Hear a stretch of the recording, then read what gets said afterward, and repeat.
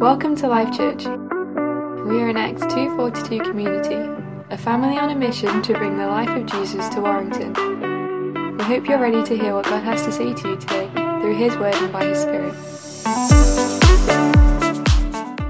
So a little update, I guess. I am 9 days away from finishing uni. Yeah, I wish I was that enthusiastic. And I've been writing essays alongside this. Stuff like how worried are people about being a victim of online fraud and does criminal behavior associate with psychopathy? So if anything overlaps at any point, I'm sorry. I'm going to leave that to your judgment whether anything overlaps. I'm sure if I start defining what desistance is or drug-addicted offender, I've probably overlapped somewhere. I'll let you be the judge of that. And for those of you who are wondering what I'm going to do after uni, I'm going to spend a week exclusively in my pajamas. That's my plan. Chocolate for breakfast, ramen for lunch, whatever else happens, but I want that week to just be in pajamas exclusively. And that is a question I get asked a lot as a student, is what I'm going to do in my degree, what you're going to do after uni. And it's a little bit of an annoying question, I'll be honest, just because we aren't really sure what we want to do yet. And it's because the way we phrase it is, what career do you want to go into? When you really think about it, people do different jobs over their lifetime. It's not just one thing. But then again, my university calls it a career service, not a job service. So it is kind of implanted in there. But whenever I hear that question, it's kind of like saying, what do you hope to do with your degree? What do you want to achieve with it? And that's an even more loaded question, especially with how things are now, with my generation especially, with global warming making natural disasters more common, with things being more expensive now than they ever have been, and mental health deteriorating, it's hard to be hopeful sometimes. It's hard to have a hope or a genuine expectation for things to go well. I'm not sure if that's for other people, but especially in my generation, I found we are quite hopeless at times. And that's why we as Brits, I think, are a little far too cynical as well, because we know what it's like to hope in the wrong thing. If we hope in the wrong thing and then it fails us, or it's not as good as we thought it was going to be, and we know that horrible, horrible feeling. But that's earthly hope, which is different to heavenly hope, to the hope we are given, because our hope is not dependent on our circumstances on earth and what it provides us. That's the message of Hebrews, is that while earthly hope can disappoint, and man, it does disappoint sometimes, godly hope will not.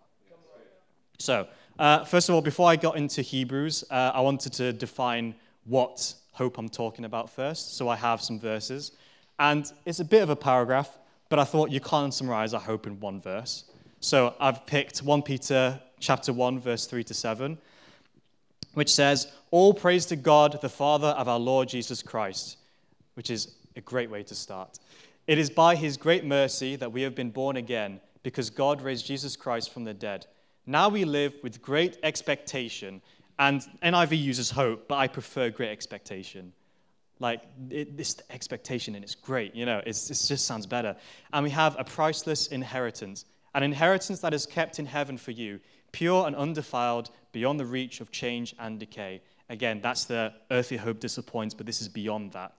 "And through your faith, God is protecting you by His power until you receive this salvation, which is ready to be revealed on the last day for all to see. So be truly glad. There is wonderful joy ahead. Even though you must endure many trials for a little while, these trials will show that your faith is genuine. It is being tested as fire tests and purifies gold, though your faith is far more precious than mere gold. So when your faith remains strong through many trials, it will bring you much praise and glory and honor on the day when Jesus Christ is revealed to the whole world." That is our hope, that Jesus will one day return, that our faith will be rewarded. And I like how it mentions there, it doesn't hide it, that you must endure many trials for a little while.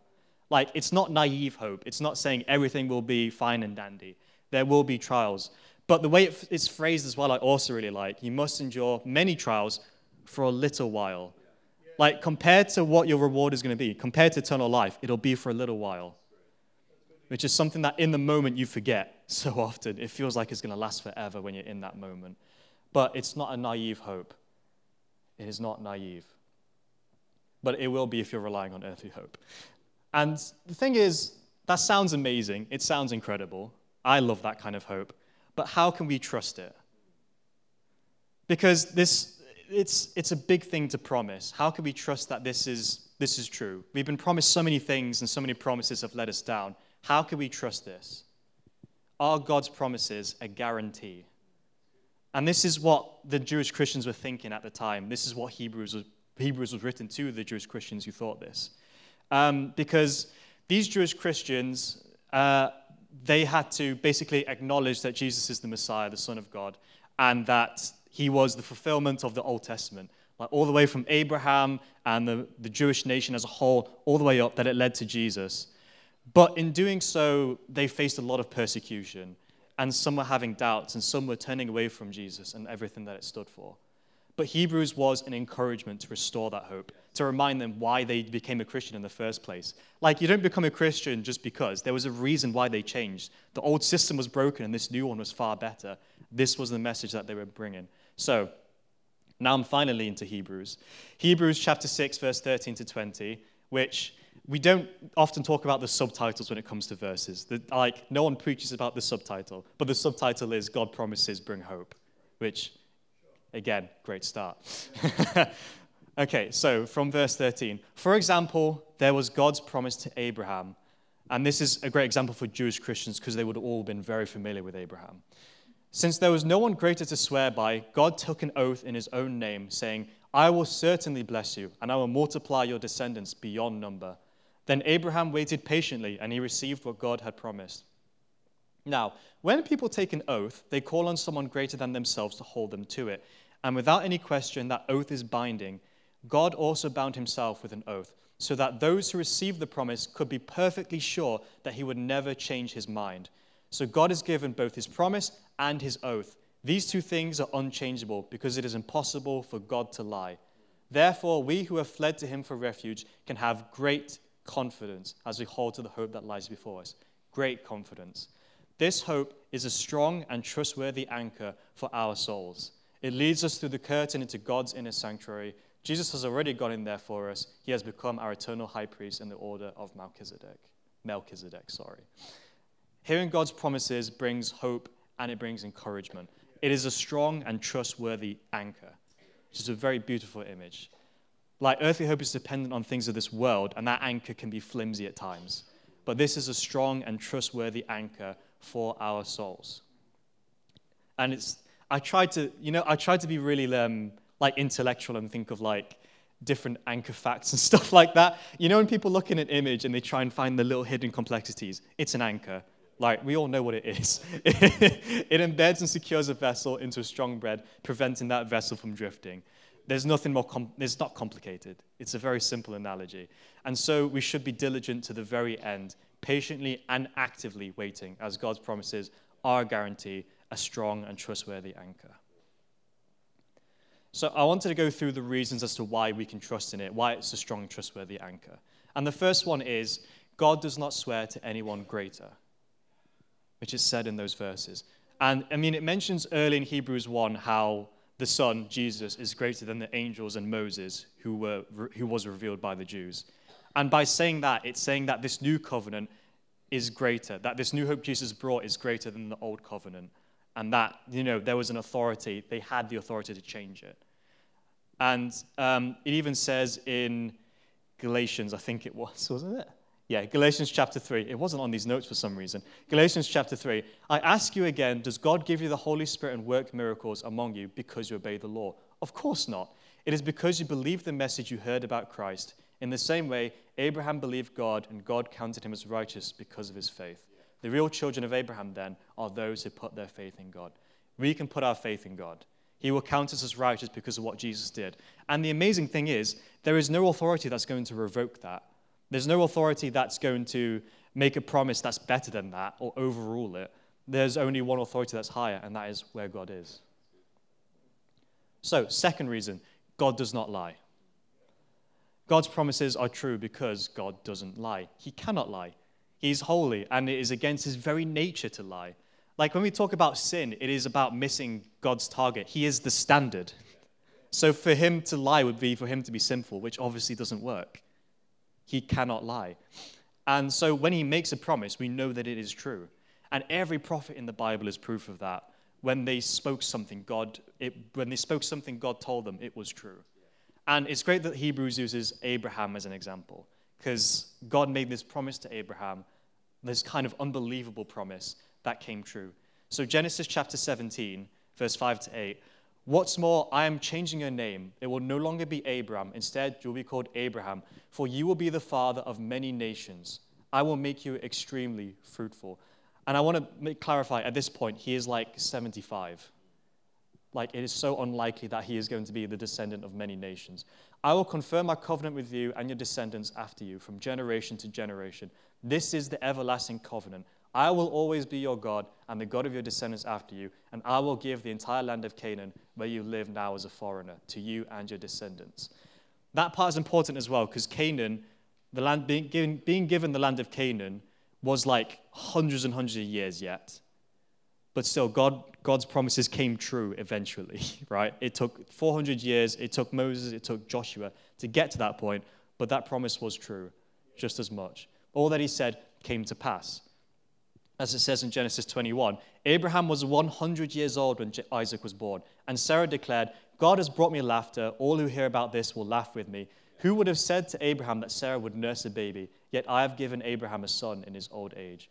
When God has decreed something, it must happen. And 1 Kings 8:56, "Praise the Lord who has given rest to his people Israel, just as he promised. Not one word has failed of all the wonderful promises he gave through his servant Moses.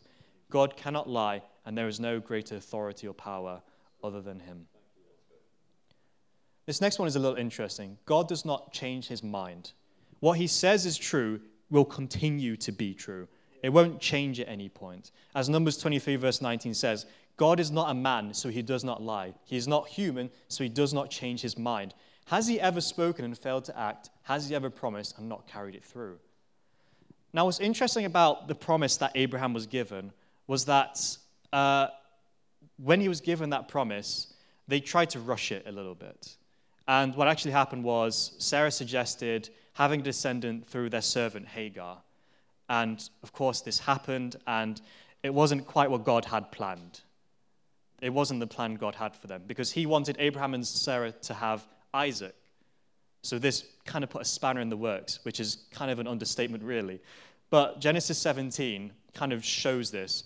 When Abraham bowed down to the ground, but he laughed to himself in disbelief, "How could I become a father at the age of 100?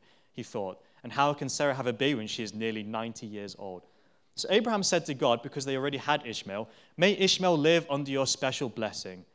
Basically saying, "May Ishmael live out the covenant you've made with me." But God replied, "No. Sarah, your wife, will give birth to your son for you. You will name him Isaac, and I will confirm my covenant with him and his descendants as an everlasting covenant. That's my plan. As for Ishmael, I will bless him also, just as you have asked. I will make him extremely fruitful and multiply his descendants. He will become the father of 12 princes, and I will make him a great nation. But my covenant will be confirmed with Isaac, who will be born to you and Sarah about this time next year." He was very clear. He's not changing his mind about this. That is his plan. And also, it's quite interesting to see that despite their mistakes, God didn't change his plan either. Like, Sarah and Abraham made a mistake in doing that, in having Ishmael and trying to hurry this promise. But God didn't change his mind about that, didn't change his plan, saying, "Well, this isn't worth it. They're not following. They're not righteous." That wasn't his answer to that. We can falter, we can make mistakes, but God does not change his mind or his plans for us. He still loves us despite our faults. And I wanted to also clarify, because I read this somewhere, and it was, some people just don't really, they read the Bible, but they don't really read it. So someone mentioned that when Abraham brought Isaac to be sacrificed, that's an example of God changing his mind. Which, if you read it and you know the context, is not what happened at all. Like, the reason for that was to test his great faith. It wasn't to change Isaac. It wasn't like they put Isaac up to the hillside, and then God was like, "Oh, hang on, he's really going to do it." Flip, okay, never mind. No, take the ram instead. That's fine. It's not, no, don't worry about it. Chill. That's not what happened. It didn't change his mind about that. And I wanted to really visualize he can't change his mind, which is quite difficult to do with verses and stuff like that. So I actually found a graph, if you could put that up for me. Thank you. very pretty colors. You know what? I'm going to stand over here so you can see it clearer. This is a graph showing every cross-reference in the Bible.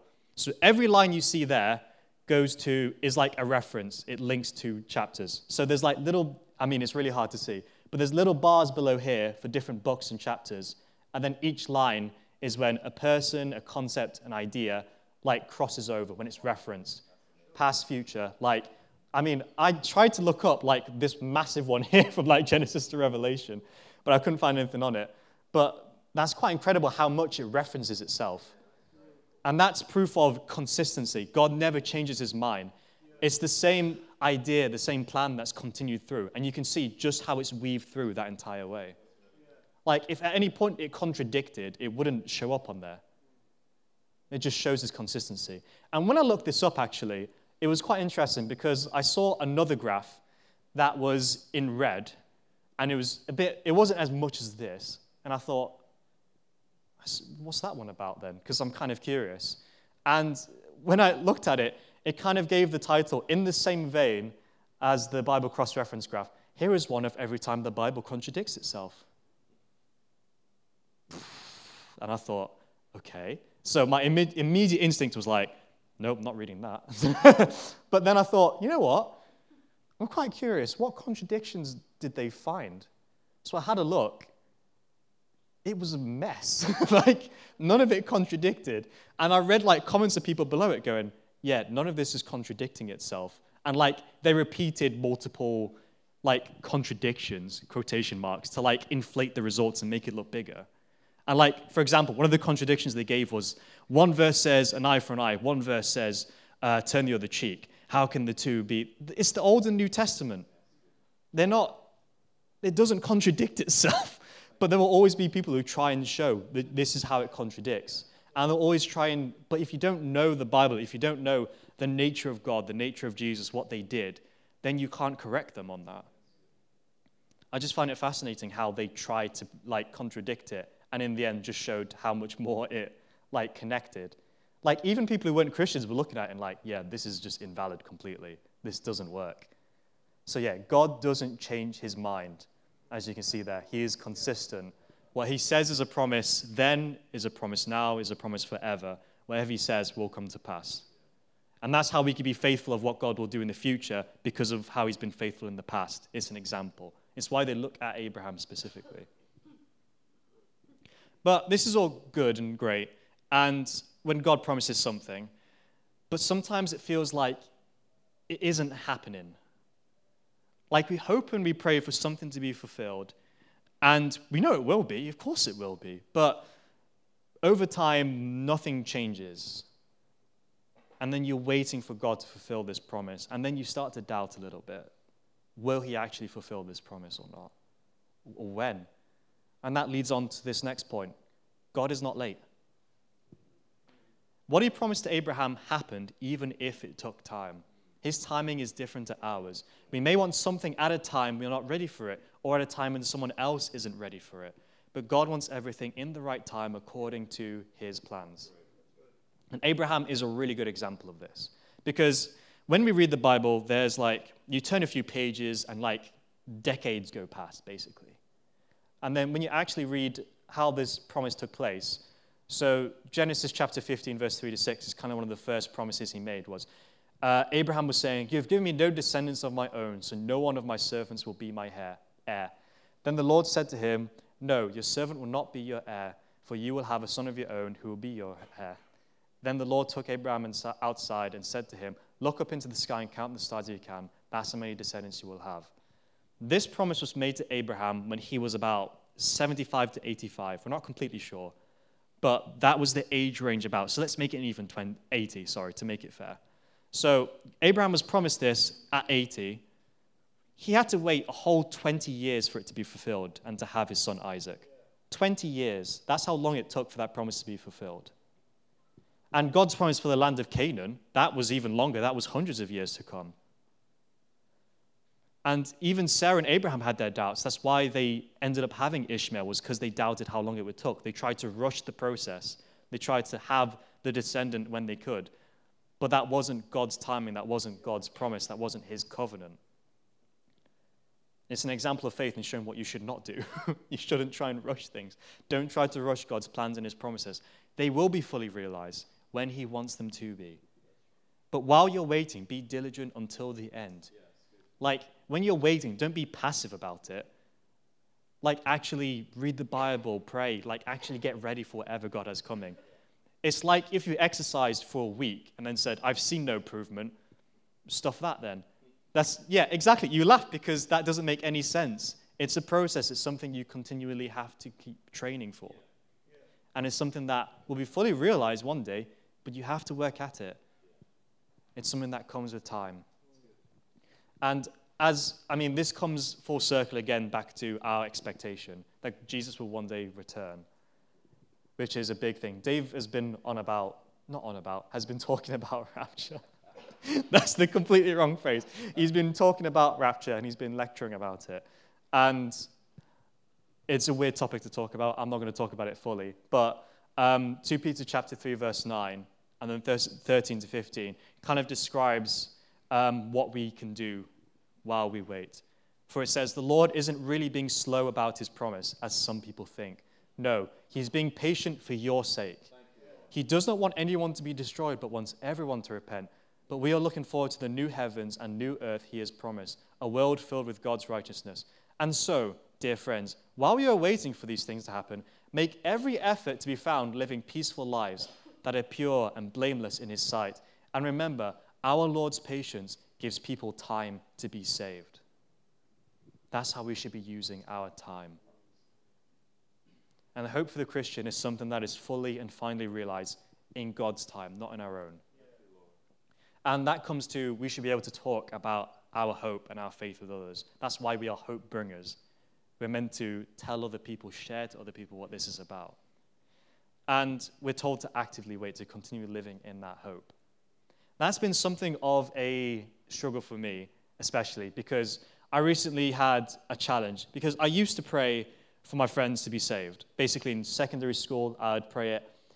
I'd like to say every night, but I don't know if it was every night. I did it every night I could, basically. And I would pray, God, please save these people and, bring them to church, all that kind of thing. And I did that for a few years, basically. But I didn't see much change happen.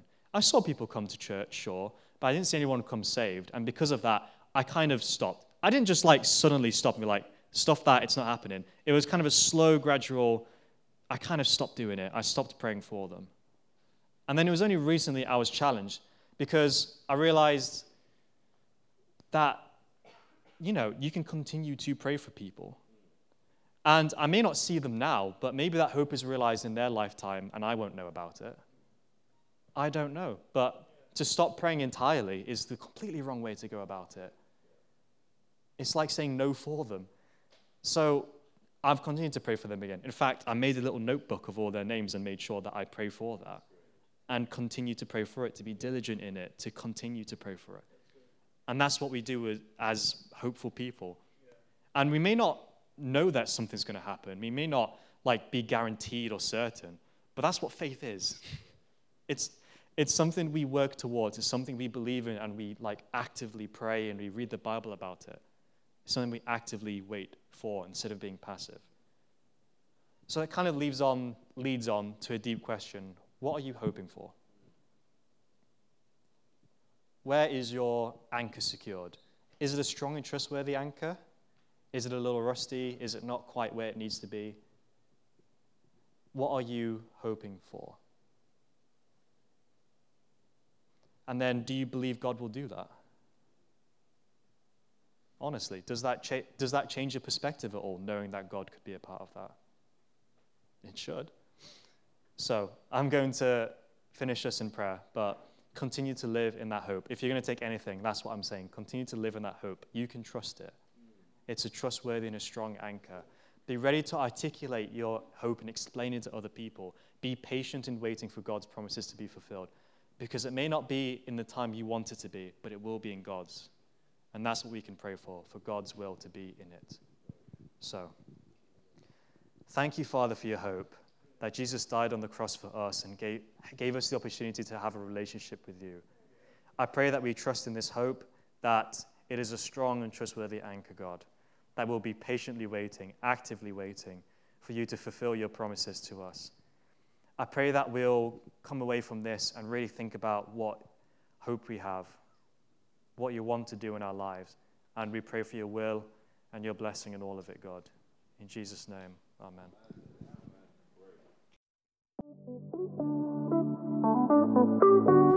We've come to the end of this week's message. We hope you've been impacted and inspired. Keep up to date with everything that's happening by visiting our website at www.lifechurchwarrington.com.